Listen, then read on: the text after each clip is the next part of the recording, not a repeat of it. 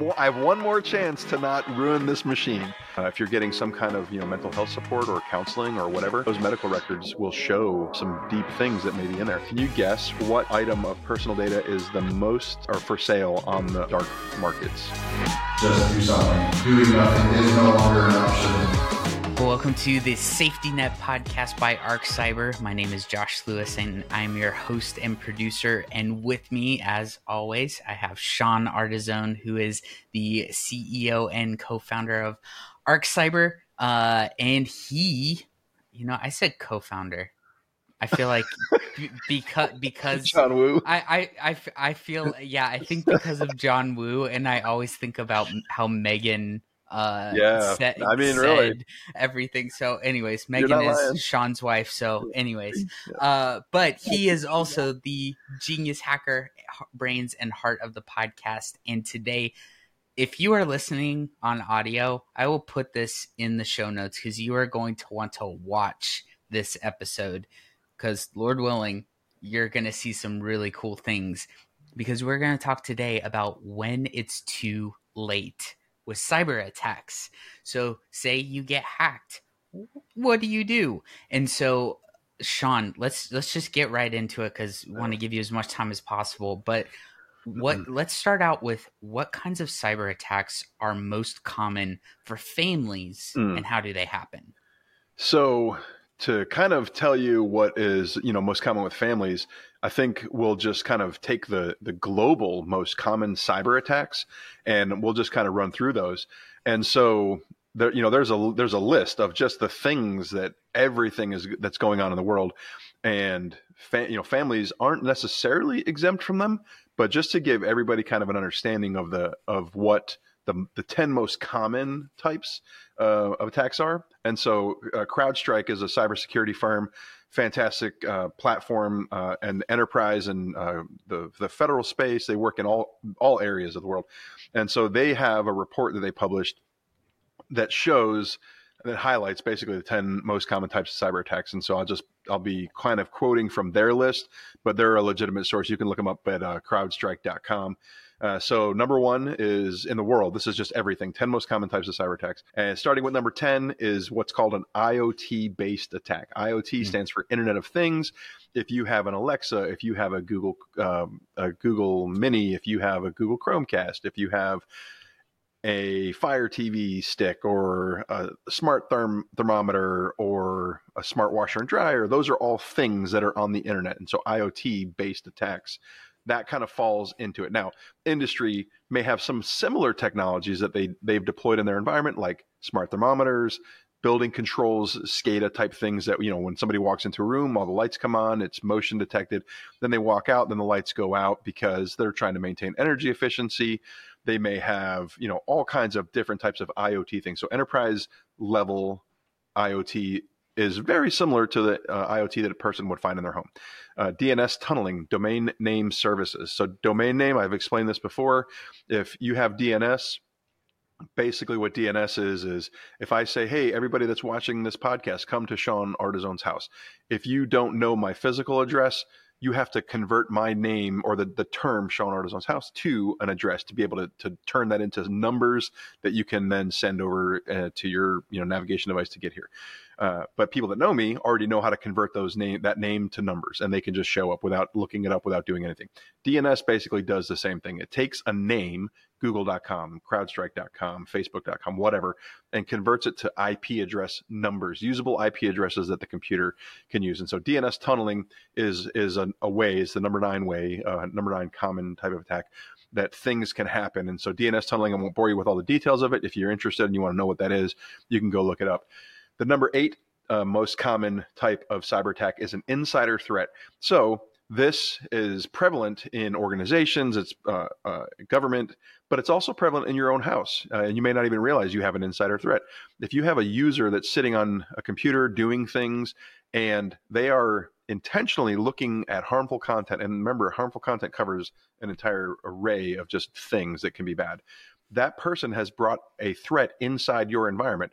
And so you have an insider threat. Now, the way that it is defined in government or enterprise, it could be a person, a rogue spy that is hired to bring on, to do damage from inside. They could, be gaining access to files and share drives and folders and things that they shouldn't have. So the way that it looks could be different for a home user versus an organization, but there is still the potential. Supply chain attacks, not so common in the home environment. However, still possible based on, you may, interact with Kroger, you may interact with Walmart, you may interact with some things that you're bringing into your home from a vendor type perspective. So if you buy this, next gen router that's sold on Amazon, and all of a sudden it's got all these backdoors to your technology, that's a supply chain attack. That you've now introduced something from a vendor into your environment that has caused a breach or whatever. Code injection attacks, a lot of, that was number 7, supply chain attacks. Number 6 is code injection attacks. Most families are not going to find this in their own environment. Enterprise and industry that creates their own web pages, their own apps, their own dev type things, they will discover and be subjected to potential code injection attacks. Identity-based attacks and spoofing are 5 and 4. Number 3 is phishing. A lot of people know what phishing is. You see these emails come in all the time. Hey, I have an uncle. You're the now inheritant of millions of dollars. The way that it looks changes. It varies across the spectrum. One of the most current ways and successful ways now is phishing through like Facebook Messenger, Instagram Messenger, all the platform messaging, DM messaging platforms, where they're sending out a legitimate looking message to the user saying, hey, this is platform support. You violated our T's and C's, and now we're going to cancel your account. If you want to remediate this, go ahead and follow these steps. Here's a legitimate looking page, which is a parked domain. We talk about some of those. They're no longer parked. Now they're using the domain for malicious intent. So they phished you. They got you to go to that domain. You've entered your valid credentials. They then log in with your account and wreak havoc on your life. So phishing is the number 3. Denial of service attacks. Denial of service attacks are either whether they're coming from like IP packet flooding, or they're just simply locking you out of your account. Any type of, and this is the number 2, any type of attack that denies the lawful users access to their service can fall under the DOS attack. Now, there's a distributed denial of service, which is where basically a botnet, and if you read in any of the cyber news in the last couple of days, you noticed the FBI made a huge announcement regarding the dismantling of a massive botnet.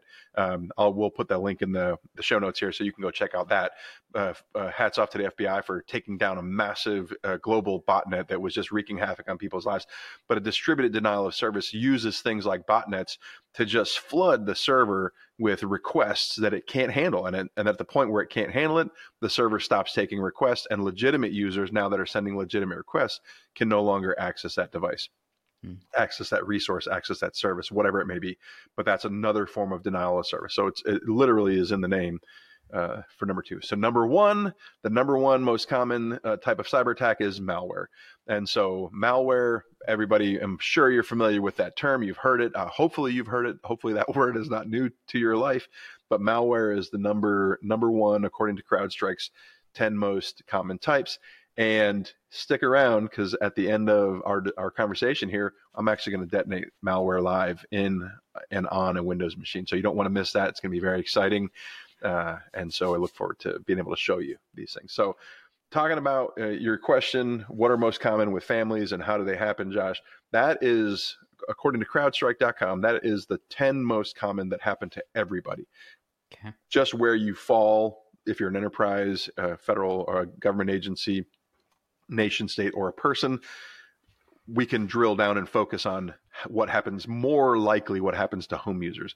So great. Yeah, I think that's helpful. So yeah, talk to me specifically about, because you did a little bit of like, okay, like code injection, probably not exactly something that will happen to most families, but like phishing for sure, malware, like those kinds of things for sure. Yeah.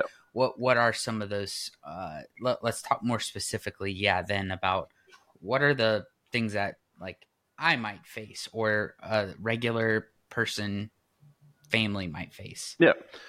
So I took some of the data points from CrowdStrike's information and I cross-referenced with another great source that's Trend Micro. Trend Micro has been around for a long time. A lot of people are familiar with the name. They had have or had an antivirus platform for a long time. And so they've published a list that basically drills down and gives more specifics into the common threats that home users would face. And they actually provide some good information on actually how to defend against them, which we'll kind of touch on these here. According to trendmicro.com, the number one issue that home users are going to face as far as cyber attacks is going to be ransomware. It's currently the most damaging threat to ordinary users. This kind of malware, and it's a form of malware. It's malicious software. The word shrunk down to malware. But this type of software, ransomware, is designed to take all of the files of the user, everything that they can reach from that moment that they have rights to the machine, and encrypt it, and then lock it with a key that the only way you get those files unlocked is if you pay some extortionate amount of money, usually hundreds of dollars, to the attacker to have them, with no guarantee, unlock the files that they've now encrypted. So this business became so lucrative that the ransomware attackers actually set up a no-kidding customer service hotline where you could message the attacker, pay your support, and they would walk you through the process of unlocking and then ask you for a feedback survey when it was done. It just like, are you kidding me? Like they turned that is insane criminality into a legitimate business model and provided a service desk for support. It's just ridiculous. So ransomware, if you've been a victim of ransomware, you know, as a home user, the possibility of getting your files back, because of the amount of money that they charge, $300 to $500 per user, but they want it in Bitcoin. Most home users haven't even ventured into the Bitcoin world. If they have, it just presents a whole nother realm of danger. So what ends up happening is they wipe their drives and just kind of start over. So it's very damaging, especially if they have, tons of family records and, pictures and just all the stuff that the disruption. It's like getting your home broken into. It's that violation kind of feeling. And so ransomware can be delivered by going to unknowingly malicious sites. You can open a malicious email. You can run an executable that you think is legitimate. You can go download some free software and end up giving yourself the malware. It may not even just be a hacker. Just, they just put it out there and people are going fishing in the wrong ponds. So ransomware is a big deal. That's the number one, according to Trend Micros. The next is going to be identity theft and the value of your personal data. So if the hackers can gain access to your identity and to your personal data, there's actually a study that was published it's in this Trend Micro. We'll post the link for this, where you can actually go read it. And I've just kind of shortened it down into some little bullets here, but they actually placed a monetary value on a bunch of this stuff that belongs to individuals, their personal data, basically. Can you guess what item of personal data is the most expensive that are for sale on the dark markets? Social security number. Social security number. You would think the social security number would rank the highest, but it actually didn't. There's actually a few things that rated a little bit higher. You want to take another guess? Phone number? I don't know. Yeah, phone number is important, especially with SIM swapping attacks, which we talked about, I think, on the previous episode. But the number one valued personal data item is passwords. And so if I don't have to break your password and I can just use your password, then that saves me a ton of time. Brute forcing attacks, they're called. If I take a dictionary of just every English word, of every foreign word, whatever I'm focusing on, if I take a dictionary and just put all the words in it, and that dictionary can break your password's too weak. So what did we do? We created password complexity policies and password complexity rules that a lot of these services are providing and telling us, hey, your password's too weak. So we've thrown an exclamation point here, an at symbol there, maybe a 1, 2, 3 or whatever. Yes. But just as well as I know that, every hacker in the world knows that. And so now the dictionary's gotten bigger. So now instead of letters and numbers, right, or words and numbers with 1, 2, 3 and an exclamation, now we have to use more special characters and don't make them dictionary words. If your password still has a word in it that you can find in a dictionary, that's a weak password, because that dictionary will then just use a permutation, stick a few numbers here and there, stick a few things, and they can make these dictionaries petabytes large. So these are massive dictionaries of every possible guess. So The complexity of the password has reduced the ability of a brute forcing attack to happen quickly, and typically the types of supercomputers and heavy duty super purpose computers that can do that kind of processing using petabytes of data to run against a machine has been mitigated by, you get 3 password guesses and then your account's locked. You get, 3 password guesses in an hour and then your account's disabled. So there's some brute forcing mitigation attacks that have been brought into place to reduce that possibility. But it doesn't stop, the regular account that doesn't have any of those things from being brute force. So if I can just use your password, I'm in. And so that's why it has the highest value. So if they can break into a thing and steal a database of passwords, those are worth $75.80 per password, according to this study. The next highest value is going to be your health info and medical. And that's rated at about about $60 per record. U.S. respondents actually gave it a higher rating than the European respondents did. Americans said that their medical records and info are worth about $82 per record, and Europeans said they're roughly about $35. So now real quick, are you saying these are hackers that are saying that information that's is what worth they pay that to receive to it? me? Yes. Okay, exactly. I'm tracking. Yeah. If you have a database full of passwords, I'll pay you $75 a password. If you have a database full of health records, I'll pay you $60 a password, or a record, basically. Okay. Yeah. And so can you take a stab at why you think health info and medical records are of significant value? Why they would pay, $60 a record? I don't know. I feel like there's like there's just different things I feel like attached with that. So I don't know. Yeah. So you're right. The array of what can be done with a medical record is pretty wide. But what I've seen and heard and read is that if I can know what's going on in your medical, I can actually extort you. I can blackmail you, especially if your medical records have any type of mental treatment, right? You've disclosed things into your mental records. If you're getting some kind of, mental health support or counseling or whatever, those medical records will show, some deep things that may be in there. Also, I can, maybe you've kept an HIV secret from your family, and I can extort you. I'm going to release this, make this public, blah, blah, blah. So many types of things can be used to leverage that person into paying. Sure. And so if I can buy those records on the dark web and use them against, the person, that's basically what they're thinking. So then the next highest is going to be social security numbers. That was your guess. So it rated 3. You made it into the top 5 in your guess, which is good. Yes. And that's kind of where you'd expect social security numbers to fall in the higher tiers. And it does. It's number 3. Sure. Social security numbers are rated, according to Trend Micro, about $55.70 per social security number. So if they can get a hold of a valid database of that, that's what they're going to get. U.S. citizens, Japanese citizens, and European citizens, all roughly, U.S. citizens and Japanese citizens rated them about $45 to $43 per record, whereas Europeans, they dropped theirs to about $20. Their value for the people willing to buy them dropped it to about $20. Your purchase history came in next after social security numbers. Your physical location information, your home address, things like that, those came next, and they went from purchase history to $20 a record, physical location to about $16 a record, and your home address down to about $12 per record. So the interesting thing was with the physical location. U.S. citizens, people who responded said, yeah, I'd pay this much for it. U.S. respondents said they would pay roughly $40 per record, whereas Japanese and European citizens said, nah, it's only about $4 to $5 per record. So they don't really place that high of a value on it, whereas the U.S. respondents to this survey said they'd pay about $40 to know where somebody actually is. And you can see that in those. There's tons of those like locator services that you find online when you type in somebody's name.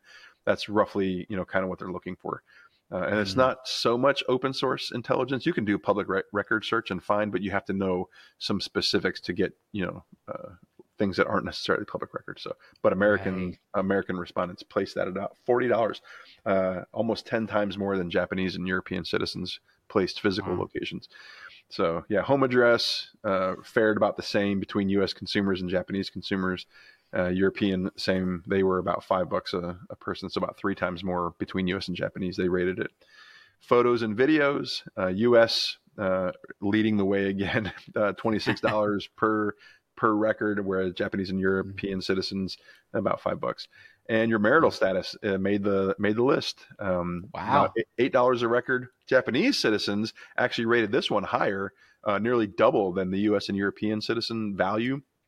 Japanese citizens say this is about $12, $13 per record, whereas U.S. and European citizens say it's only about $6 to know if I'm married or not.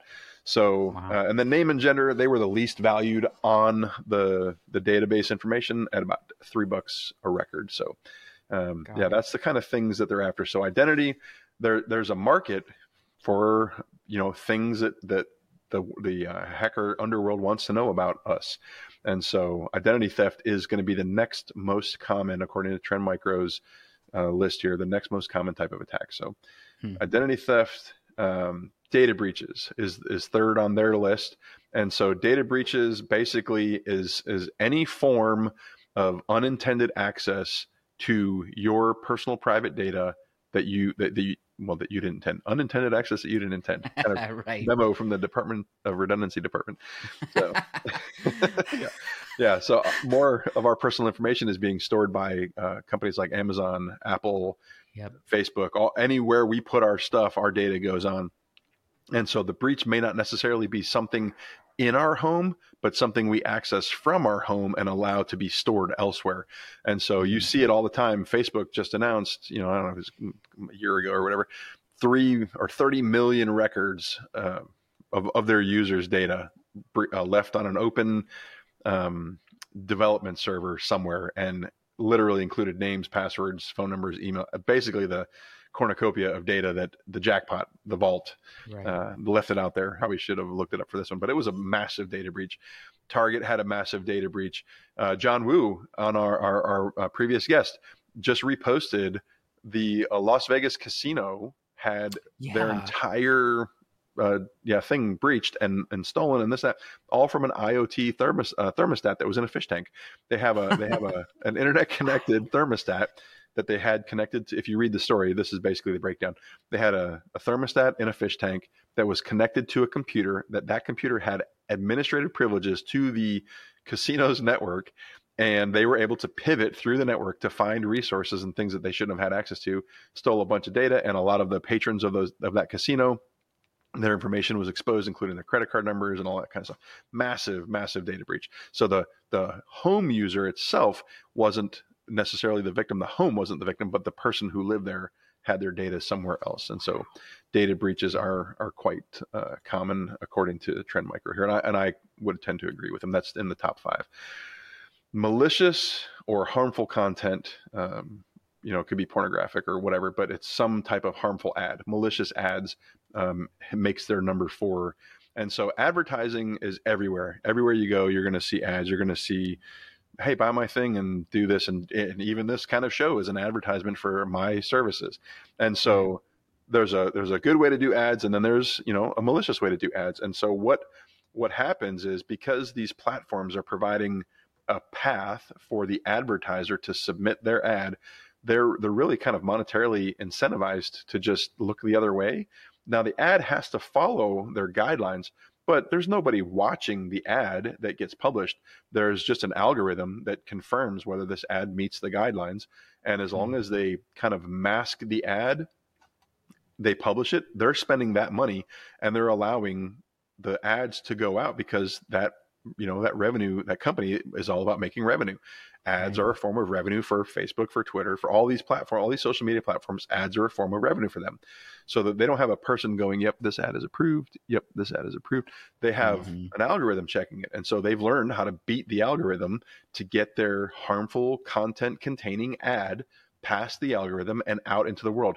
Now, it's only a matter of time before somebody says, this ad is hosting some kind of harmful content. This ad is doing this and doing that, and people start reporting it, then a person now scrutinizes the ad and goes, oh, come on, man, and then they delete it. Then potentially that person that launched the ad, their ad account gets banned or gets kicked from the platform. Then they just create a new fake email, a new whatever, and they stand up and then they use the stolen credit cards that they gathered from those databases and purchase more ads, and the whole cycle continues. So we are exposed to ads everywhere. But what Trend is talking about is malicious ads, and you may see them appear on the side of your browser experience. You may see them appear, just in a pop-up on your phone that you're watching at the bottom of maybe the bottom of your TikTok. You'll see a little ad, and it'll be suggestive, or it'll say something, and then you click on it and it takes you to a full-on pornographic video. And so that is what they're referring to. Some of them not only having that type of stuff, but they'll have malicious code. And once you click that, it's almost like the code then injects a hook into your session and starts to try to siphon any data it can. If you don't have your device presently patched, and they found an exploit that they can inject into there, then that, they begin now the work of looking for deeper vulnerabilities. So, and now I think they're pretty cool from a red team perspective. Like, I like that these tools exist because they help us, guys like me, do our job, find and secure and fix these. But these are called RATs, remote access tools. And you see, if you watch any of the YouTube hero takes down scammer, basically what they are doing, what these scammers are doing, and what the anti-scammers are doing is they're sending remote access tools, remote administration tools to the victims or the scammers, which I guess in that case would be the victim. It's like a shooting a criminal, and now he's the victim because he got shot for right. Yeah. So breaking the law to get lawbreakers, right? Whatever. right. So, a whole other discussion. But anyway, yes. Yeah, remote access tools, it's a form of malware, right? But they're tools that are designed with good intent. So you can remote to a desktop, and this is what I do with some of my clients. So some of the clients are like, I don't really know what I'm doing. Can you just do this for me? Yes, I will use a remote access tool. I will then control your mouse. I will make the necessary security changes and do a legitimate business purpose with that tool. And so they're like, hey, these tools are great because they're designed with the intent to allow significant control over that machine by the developer, because people are like, oh yeah, I don't actually have to come sit down at your desk to fix the problem. I can sit in, my house over here, and you can sit in your house, and we can have, it's like we're in the same room. Wow, right. I love this. And so they take these same tools and they use them against potential victims. So that is the fifth most common. I think that's the end of Trend's list for what a home user would find. Okay, so like you said, we've got identity theft stuff, ransomware, we have data breaches, malicious, harmful content ads, and remote access tools. Mm-hmm. So how about you show us a little bit of what some malware might look like, in case hopefully none of you ever experience this beyond watching this video. Yeah. However, if you do, Sean, would you just show us that demonstration you were talking about? Yeah, I've been super excited about this. So I want to give a shout out to the Cyber Mentor. So as an ethical hacker pen tester, I have to maintain my skill set. I have to do a lot of continual education training, a lot of things that just require me to learn more, delve deeper, and get more experience. And so I have taken a ton of the Cyber Mentors courses, TCM, and so we'll put the link to that. But this specific course I was taking is a forensic and malware analysis course. And so as I was going through, the instructor in that course, you can look him up. We'll put his information in here too. But as I was going through, he kind of started to explain, all right, we're going to detonate a live piece of malware here. And, hopefully you're having the same type of butterfly in your stomach feeling that I'm having. And I no kidding I was like, I'm about to detonate live malware. Like, this is crazy. It felt like, oh my gosh. And so, this is a fantastic course. If you're interested in cybersecurity, the Cyber Mentors stuff is just so incredibly relevant to the cyber world. If you have a little hacker that wants to learn, go to their website, go to TCM. We'll have it in the show notes, and you can get there. But their courses are absolutely incredible. The people there are absolutely incredible. They have a Discord server where they talk with you. They actually interact with the students. They provide actual mentorship and even like job searching. And I'm ending up doing a commercial for the Cyber Mentor, and I don't intend to. Right. But they're really, really great. They're great people. So anyway, all right. Off of that, so this piece of malware, this is the actual WannaCry malware. This is it right here. And so now, it doesn't. What is WannaCry like a famous one? It is. I guess. It's okay. a super famous right. one, yeah. Is a legitimate full piece of malware. If I were to drag this out of this environment and put this on my desktop, this would do what the creators of this piece of malware intended it to do. And this is, they call it WannaCry because when you detonate this on your system, it makes you want to cry. It's kind of like, I'm nervous. Yeah, I know. Like, you feel it, right? Even just watching you do this, yeah. I know this is a secured, supposedly environment, but I'm like nervous. Let me double check my settings just to make sure, because I did make a network change so that I could update some settings. Let's see. Oh, yeah. Okay, good. So I'm on an internal network. This network is isolated from my environment. It cannot get out to me. I say that. He's double checking. Yeah, this is good, right? Yeah, like, it is. I mean, this is handling a very dangerous piece of software. And so what you may find in your experience is you click a link, you open a page, whatever, and you're going to see what this looks like when we detonate this piece of malware here. And so you'll be kind of like anticlimactic, maybe. I don't know.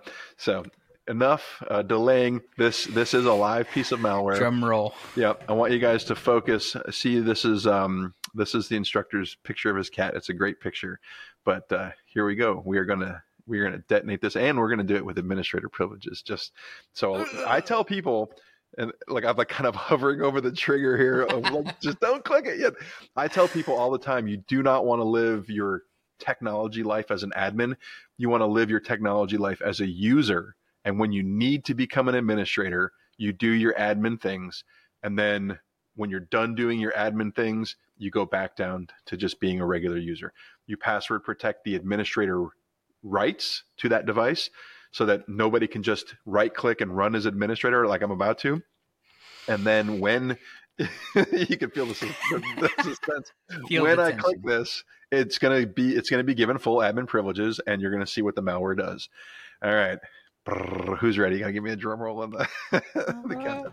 All right, we're gonna run this live piece of malware right now. Here we go. Running as administrator. Oh, I gotta say yes. I have one more chance to not ruin this machine. So that's kind of a neat thing that Microsoft put into place. So without further ado, here we go. Oh no, nothing happened. Oh, there we go. So we got some things that just appeared on the desktop. Okay. They're readme files. What is this? Whatever. And then I got what is this? A decryptor.exe. This is some kind of decryptor, some file that just appeared. Want to decrypt? So it's kind of neat. They made a play off of the name. Do you want to decrypt your files? So far, it doesn't look like anything's happened. Oh, Cosmo. Cosmo no longer is a picture of a cat. Now Cosmo has just some kind of weird, JPEG iconification, but it's actually not the picture anymore. So we don't know what's going on in the background. We don't know what's happening as this thing is now running rampant through my system here. And I have no idea what's taking place. Oh, man. Yep. This tool actually has a neat validation, a parameter check. And so forensic experts can use their tools to, and there's a tool called, what happened? Stuff just deleted. Yep. There we go. It's deleting all my stuff now.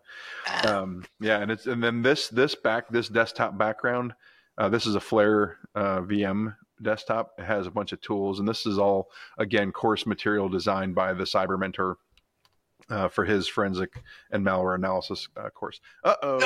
Oops. All my files have been encrypted. So if you've ever seen this page, I'm so sorry that you have, because this is just a disheartening feeling.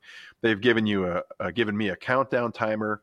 I have 2 days and 24 hours, basically. In 3 days, what's going to happen is all of my files are going to be permanently locked, and I have no way to recover them. So they kindly gave me a Bitcoin wallet to go ahead and send the payment over to, if I just, I'm like, okay, I'm going to pay, but you have no guarantee that they're going to pay. But look, they gave us a contact us form. Oh, how nice. Yeah. Yeah. So you can copy their Bitcoin wallet. You can send the payment over. I wouldn't do it. But what happens on a lot of people's computers is this wanted decrypt executable gets caught by your antivirus. It gets recognized by your AV as, this is a malicious file and we got to get rid of this. Well, then what happens is, if all you see on your screen is this text right here, oops, your important files are encrypted. If you see this text but you don't see the wanted decrypt exe, your antivirus removed the decryption software, or you just deleted it from your computer. You're like, I don't know what this is. I don't want to decrypt anything. Well, they've put in a way to prevent you from using antivirus to stop this, because it's too late. All your files are encrypted. So wow. If I try to open the Cosmo JPEG, it's now encrypted with a WNCRY file extension. What do I do? I can't even open my the little kitty cat picture. And so your antivirus will get rid of this, but it prevents you from decrypting. So you have to restore it back to your computer and then follow their process to get your files decrypted. And so, you have a choice now, like when your files are going to be lost. September 9th at 1:32, all the files on this poor little machine are going to be gone. Cosmo is going to be lost forever. And so this is what it looks like. So you notice right away, nothing happened. Like at first it was just quiet. It was just whatever. Then we saw some things appear. We saw some files appear. Then we saw some files disappear, and things just started happening. So you may not even see what we call IOCs, or what the industry calls IOCs, indicators of compromise. You may not even see that happening. And right. As you're progressing, I was kind of making a point before, if you have some type of device that looks for these types of malware and these ransomwares, and it prevents them from reaching out to their command and control server, they'll just sit quiet and wait. They'll sit quiet and not do anything. They won't fully execute. And it's because the developers of the malware have put into it the ability for the ransomware and the malware to just sit there and know they have some kind of detection. I have to wait until I'm in a safe environment, a safe for the malware environment, before it actually detonates. And so this was looking for, in the course, there's an application, and malware analysts use this. It's called INET-SIM. And literally what it does is it simulates the internet. And so it actually checks, is INET-SIM in use? Am I in a sandbox? Am I in a place where, somebody's trying to analyze me? And so they use it as a defense mechanism to keep their malware from being reverse engineered, and figure out all the, checks and balances that are in place, so that, good guys can defeat this stuff and keep it from happening. And so it has intelligence built into it. So it looks for these things, and it says, am I in a safe environment? Can I detonate? It says, am I in a virtual machine? Am I in a virtual machine? If I'm in a virtual machine, I don't want to detonate, because I don't want them to know how my code works, and I want them to be able to research it. So you may not see it happen. Crazy. Yeah, wild stuff how they do this. And it's, there's some really great minds, but they're just using them terribly, for evil purposes. So yeah, there you go. Man, live malware. Okay. So everybody can breathe now. Like, yeah. I feel like this is a great segue to the next question. Mm-hmm. So what do you do? What do you do next? Like, so say something, you get ransomware like this or whatever. Mm-hmm. Like, what do you do? Like, obviously you're not supposed to just delete the thing. Like, that's not going to help. Yeah. So let me exit out of here and I'll show you. So in this case, because I've taken a snapshot of this virtual machine, what I'm going to do is I'm going to power off the machine, and I'm going to restore that snapshot. So this snapshot is essentially just a backup, right?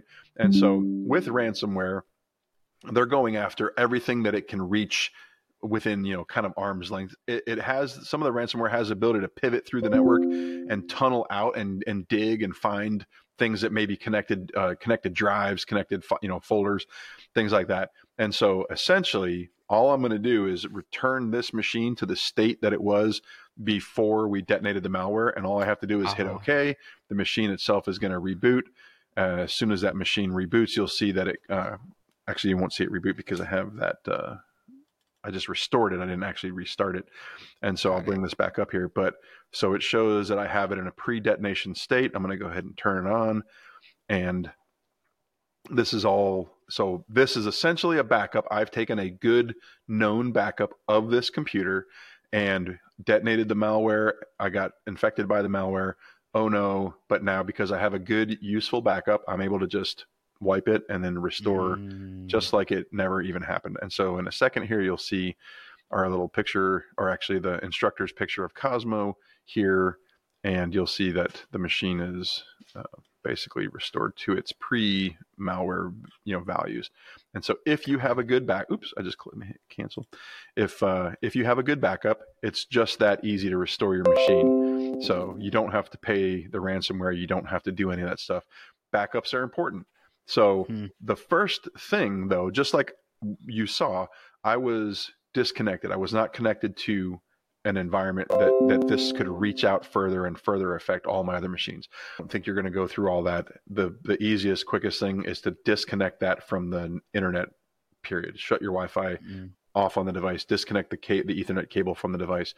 Just stop letting them have control if they do have a remote access tool built in, because you couldn't tell if the malware put a rat on there.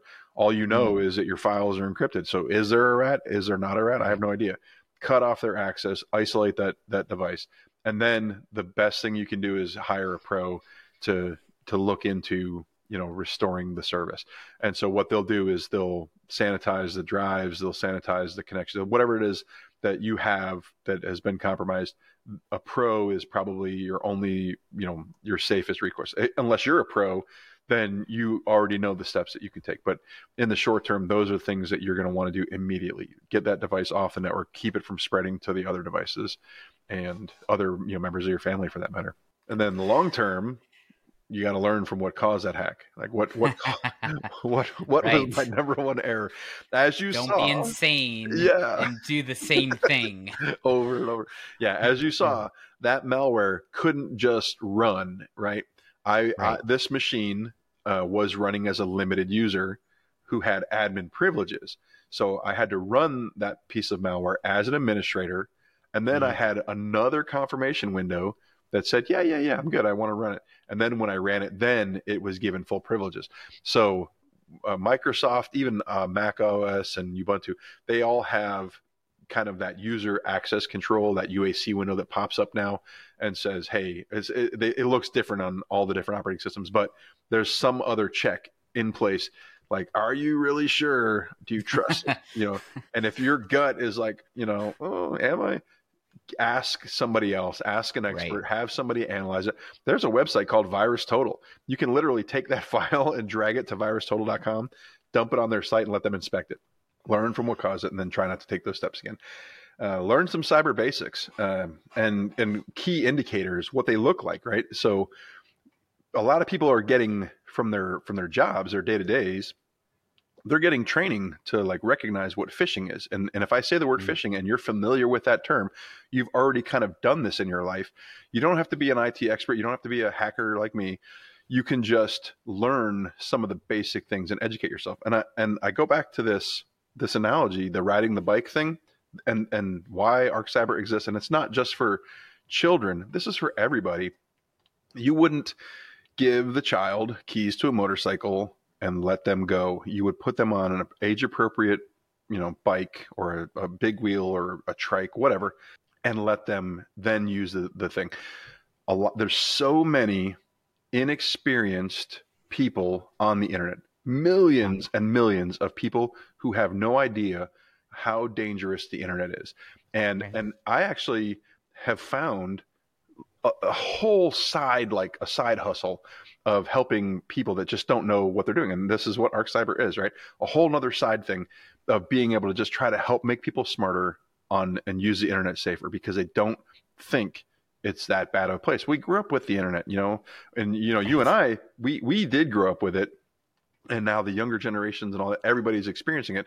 And literally everybody's handing the keys to a brand new Harley to their children. And the children are growing up with this thing and they're just using it thinking, oh, safe this and safe that. And, it's fun to watch all the fun videos and it's fun to, be able to connect and it's fun to be able to get educated. And it's fun. It is. It absolutely is. That the things that this technologically advanced world has brought are amazing. But it's dangerous, absolutely dangerous. And until they, give themselves that little bit of education, and you don't want the education to come on the other side of a compromise, on the other side of a hack. You want to kind of have a little bit of knowledge, like, oh, that's what the clutch is for. Oh, that's what the brake is for, right?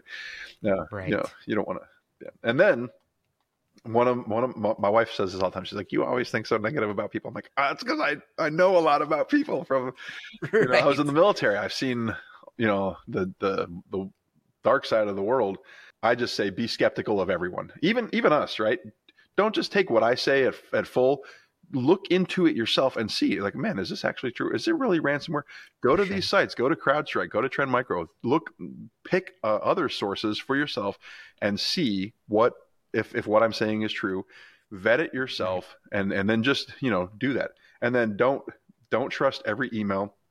Don't trust every phone call. Don't trust every messenger, right? When a valid platform needs to reach out to you, they're not going to do it over those insecure methods, right? And more than likely, they're not going to do it at all. They're not going to reach out to you and say, we need your information. You got to give us your information. And if they are a legitimate platform, they will never, ever ask you for your password, ever, period. They don't actually need it. They explicitly say we will never do this. 100%. So, if they're asking you to put your credentials into something, it's not real. It's fake. You don't do it into something that I've handed you. Yes, please enter your password into this thing here. Trust me. Right. Yeah. You don't. Right. They have it. They have all they need. Yeah. They just need you. Just need to go to the site yourself. Don't go to the thing that they've provided for you to just conveniently enter your credentials here. They're stealing your information. Right. And then put mitigators in risk, right? This is another thing that you can do after the attack, as you're picking up all the pieces, but you don't want this to happen again. You want to put mitigators in place. And so I'm working with some people who I am trying to help them reduce their attack surface, right? That's in my full-time job. As I design and help solution these things, we put things into place that mitigate as much risk as possible. We don't just say, here's the wide open, dirty internet. Yeehaw, everybody get on after it. No. Business spends billions of dollars on cyber experts and blue teams and red teams and research and cyber this and cyber that, because they realize having the wide open dirty on their enterprise infrastructure was costing them millions of dollars in losses. And so they put these things into place. Now, home users haven't woken up to the fact yet that they need to do something. They need to do something to put these mitigating risk reducers in place.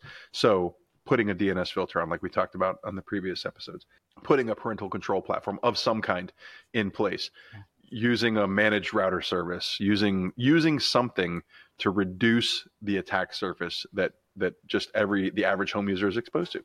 So those are some things. And there's a great website. It's CISA.gov, the CISA.gov. It's the Cyber and Infrastructure Security Agency. They publish some things that you can go to. A lot of people, they don't trust government websites, but this actually has some pretty basic things that you can do. And so they recommend turning on multi-factor authentication. We talked about that on one of the browser hacking password episode.